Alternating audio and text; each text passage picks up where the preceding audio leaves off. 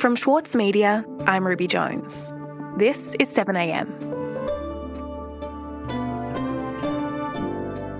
In an attempt to fend off allegations of sexism within the coalition, Prime Minister Scott Morrison reshuffled his cabinet earlier this year.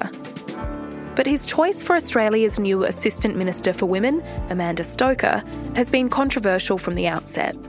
Her hardline and conservative views on abortion have raised concerns from women's health advocates. Today, journalist for the Saturday paper, Rachel Withers, on the rise of Amanda Stoker.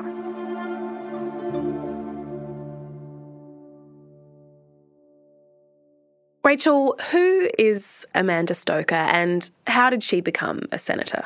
So Amanda Stoker is a socially conservative Liberal National Party senator from Queensland who's been courting quite a lot of attention recently, particularly in relation to her views on abortion. She's not actually from Queensland, she's from Sydney, but she's been, working in Queensland for most of her adult life as a lawyer, and she's been an active member of the Liberal Party since the age of 19. She had tried twice before to get into Parliament, first state and then federal. Then in 2018, in the lead up to the pre-selection to replace George Brandis, everything seemed to change. Insiders say she went from being a Liberal moderate to an arch conservative seemingly overnight, and she's now seen as a rising star of the Christian right. Okay, so just how abrupt was this shift in her ideology? What actually happened? Well, according to the insiders, at the time of her pre-selection battle, she started showing up at anti-abortion marches and expressing her support for anti-abortion groups. Thank you one and all for being here to send a clear message to all those who govern that children matter. And in March 2018, she spoke at the yearly March for Life rally, really trotting out many of the standard anti-abortion Christian talking points. We know the most fundamental human right is the right to life itself. Article 6 of the International Covenant on Civil and Political Rights provides... She cited the International Covenant on Civil and Political Rights to argue that unborn fetuses had an inherent right to life. Children and babies may not be able to vote, but we must ensure that they are heard and protected by all those who govern. And later that year in September, she addressed yet another pro-life rally ahead of Queensland's vote to legalise abortion. The Premier, Jackie Trad, Yvette D'Arth, they'll tell you... And she said, they will tell you that this legislation is just about taking abortion away from the criminal law and making it a health issue. But there could not be a more dishonest smokescreen for late-term abortion and for the most radical, death-based abortion laws available in this country. She's often invoked, the unfounded sex-selective abortion myth, which claims that people are terminating pregnancies based on the gender of the fetus. And she's argued that women should be forced to face a cooling-off period or counselling before being allowed to access a termination. And she also, at the time, voiced her opposition to the 150-metre exclusion zone around abortion clinics, arguing that protesters' rights to, quote, respectful conversations and silent prayer had to be upheld. So it sounds like she has some fairly staunchly conservative views, particularly when it comes to abortion, which is not that common in Australia, really, these views. So why do people think that she changed like this? Because, as you've said, she wasn't always this conservative, right? Yeah, well, according to the critics who spoke to The Guardian about it earlier this year, it really coincided with her pre-selection battle. And they say she adopted this persona in order to secure the votes of some of the more socially conservative elements of the base and to raise her profile a bit by piggybacking off the culture wars. And she's also got a lot of support from the Murdoch media, which has written glowing profiles on her. One in 2019 said that she was, quote, fast becoming the voice for Morrison's quiet Australians. I've said many times, Amanda Stoker is a woman of significant moral courage who describes herself as a proud conservative Christian who believes Christian values are under attack. And it's also very quick to jump in and defend her, as we saw with Alan Jones last week. We need more Amanda Stokers who are tolerant in their articulation of views, but also capable of stating those views clearly and in language people understand. That is leadership. And she has rejected the assertions that she, changed her politics in order to be pre-selected. But there isn't really a lot of evidence of her being so committed to this cause before that 2018 pre-selection. And now, of course, she has the backing of the Christian right in the Liberal National Party in Queensland. And she's also got a few friends within the Federal Party. She's part of the National Right, or the Hard Right, which is the most conservative grouping in the Federal Party, notionally led by Peter Dutton. But she's also a member of Scott Morrison's prayer group, which is made up of more than just Pentecostals, a bunch of different religious MPs. And this puts her in a pretty good position, really. The National Right has a lot of sway, and she also seems to be a bit of a favourite of Scott Morrison's, who has appointed her to these various assistant ministerships quite early in her term. And Amanda Stoker will take on the additional role of, she's currently Assistant Minister to the Attorney-General. She will add to that Assistant Minister to the Minister for Industrial Relations, as well as Assistant Minister to the Minister for Women. Peter Dutton, who has done... So just recently, Amanda Stoker became the Assistant Minister for Women. That happened as part of that cabinet reshuffle that was aimed at addressing allegations of sexism within the coalition. Let's talk a bit about the reaction to that appointment. How has it been received? Yeah, well, there was no small amount of criticism at the time. I think it was probably the most controversial appointment of that reshuffle. As soon as she was appointed, people started going through many of the hardline conservative positions she's taken in the last couple of years. I will say that criticism had somewhat died down, but then Stoker spoke at another March for Life rally just a couple of weeks ago. Hello, everyone. How incredible it is to see such a huge sea of faces. And it was the first time she'd done so since being appointed Assistant Minister for Women. It takes courage and integrity, knowing that there is a section of our community that doesn't only not want to hear you, but will actively demonise you for your love and for your respect for the work. And in an interview last week with The Australian, she elaborated on those views, saying that late-term abortions should be banned, even for pregnancies that are the result of rape. And she said that she understood this was a divisive take, but that she simply felt that they were wrong. And now, of course, more questions are being raised about her suitability to hold the role of Assistant Minister for Women. Particularly in light of the most recent comments, there's a bit of outrage because people say it's inappropriate considering she has such a powerful position and a heightened profile on women's issues. And abortion is, of course, very much a women's issue, but she's taking the opposite stance to the one held by feminists and women's advocates who argue that women should obviously have autonomy over their own bodies.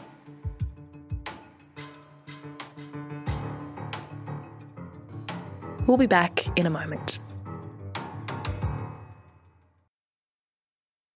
The Every Moment Matters campaign provides accurate, evidence-based information and advice about alcohol, pregnancy and breastfeeding. It has been created by the Foundation for Alcohol Research and Education and endorsed and funded by the Australian Government. Alcohol use during pregnancy can lead to fetal alcohol spectrum disorder, or FASD, a lifelong disability. So make the moment you start trying the moment to stop drinking. Visit everymomentmatters.org.au to find out more.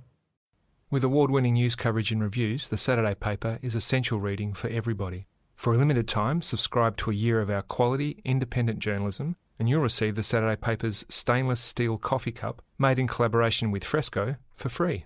Subscribe from just $2.10 a week. Simply visit thesaturdaypaper.com.au/offer. The Saturday Paper. No hot takes. Rachel, we've been talking about Senator Amanda Stoker and her suitability to hold the role of Assistant Minister for Women because of her views on abortion. I'd like to know a little bit more about what the criticisms are, why people say that because she has these views, she shouldn't perhaps be in this position. So people have been quite disturbed to hear that the Assistant Minister for Women spouts these really extreme anti-abortion religious talking points.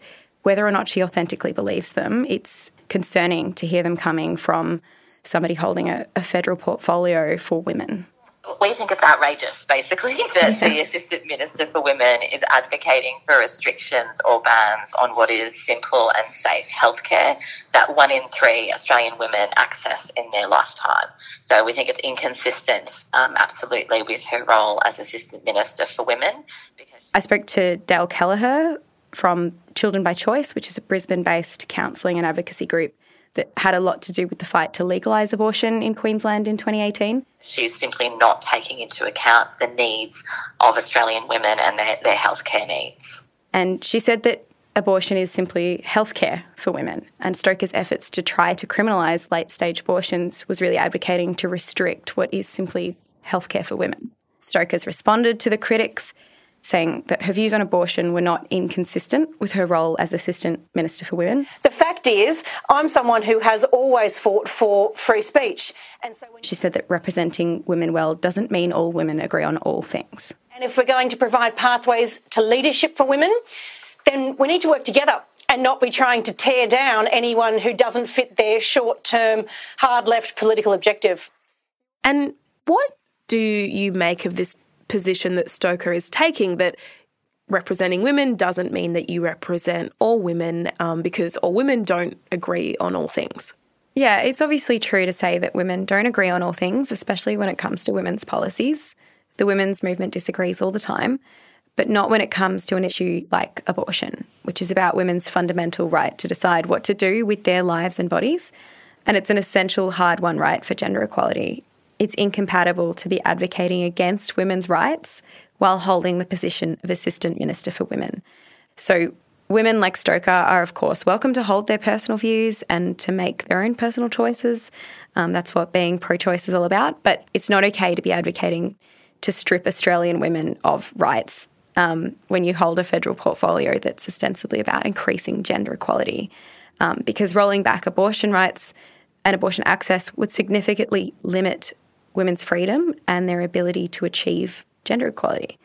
A few of Stoker's other positions are likewise incompatible with being an Assistant Minister for Women. A strong leader, as she is, should not be blaming bullying, should not be playing the gender card, should just be getting on with it. She's been dismissive of sexism in the past, accusing women of playing the gender card when they speak up about sexist bullying. So not really a great choice for a promotion that is meant to make it clear that sexist bullying is not to be tolerated any longer. And she's certainly not Assistant Minister for all women. So let's talk about what we do need to do to fairly balance the rights of students who are homosexual or transgender with the rights of parents and students who want the benefits of a religious school and the approach to education and values that provides. Well, here are 4 ideas. She's actively opposed transgender rights, and one of her main political issues has been about pushing back on what she and many on the right call the transgender agenda. But our desire to offer them compassion cannot come at the expense of all other students in a religious school. So, you know, as you can see, she's trying to roll back rights for women in multiple domains. Given all of this, Rachel, given the criticism that Amanda Stoker has faced, but also, some of the good reviews that she's been getting as well, how likely is any of this criticism to stick? Do you think there will be much impact in terms of her political future? Well, look, it does seem like her outspoken views on some of these issues has already cost her potentially her position in the Senate. So she may not even be in the Senate come next election. But as for her position as an Assistant Minister for Women, this doesn't really look likely to affect her. There was, a lot of outrage at the time she was appointed, and they just decided to write it out. So I don't think this latest round of comments is really going to affect her position. And her speaking about this does add a little bit of a sheen of legitimacy to the anti-abortion movement, which is a fringe movement now in Australia. And it really already was before it was officially, legalised over the last few years. But Dale Kelleher of Children by Choice says that, she's not concerned about the law going backwards, but she does worry about some of these more conservative elements of the federal coalition legislating barriers to access at the federal level, which is what, some of her colleagues are attempting to do. I think it adds to stigma or perception of stigma of termination of pregnancy and abortion, which we know can lead to poor health outcomes. Kelleher told me that even just having Stoker speak about this really adds to the stigma of accessing abortion, within the medical system, which can lead women from disadvantaged backgrounds to avoid accessing it in what is a safe and professional setting. So those messages that Amanda Stoker promotes, they've been debunked and disproven time and time again. It's fear-mongering, it's inflammatory, and it can create worse health outcomes for women, even just having a public figure like this, creating stigma around the idea of a woman choosing to end a pregnancy.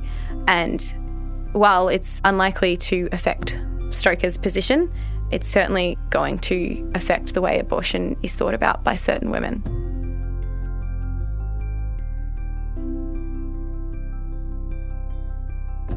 Rachel, thank you so much for your time. Thank you.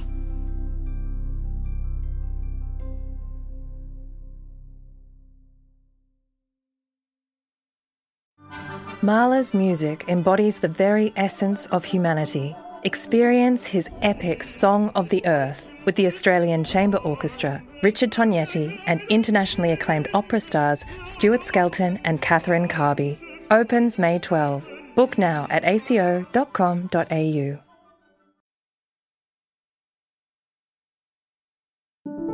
Also in the news today, US President Joe Biden has issued a statement expressing support for a ceasefire between Israel and Hamas. It's the first time during the current conflict that Biden has called for a ceasefire.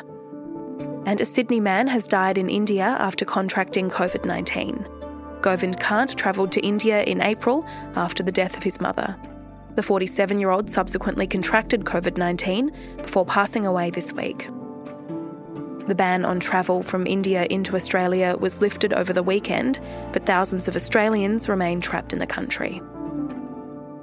I'm Ruby Jones. This is 7am. See you tomorrow.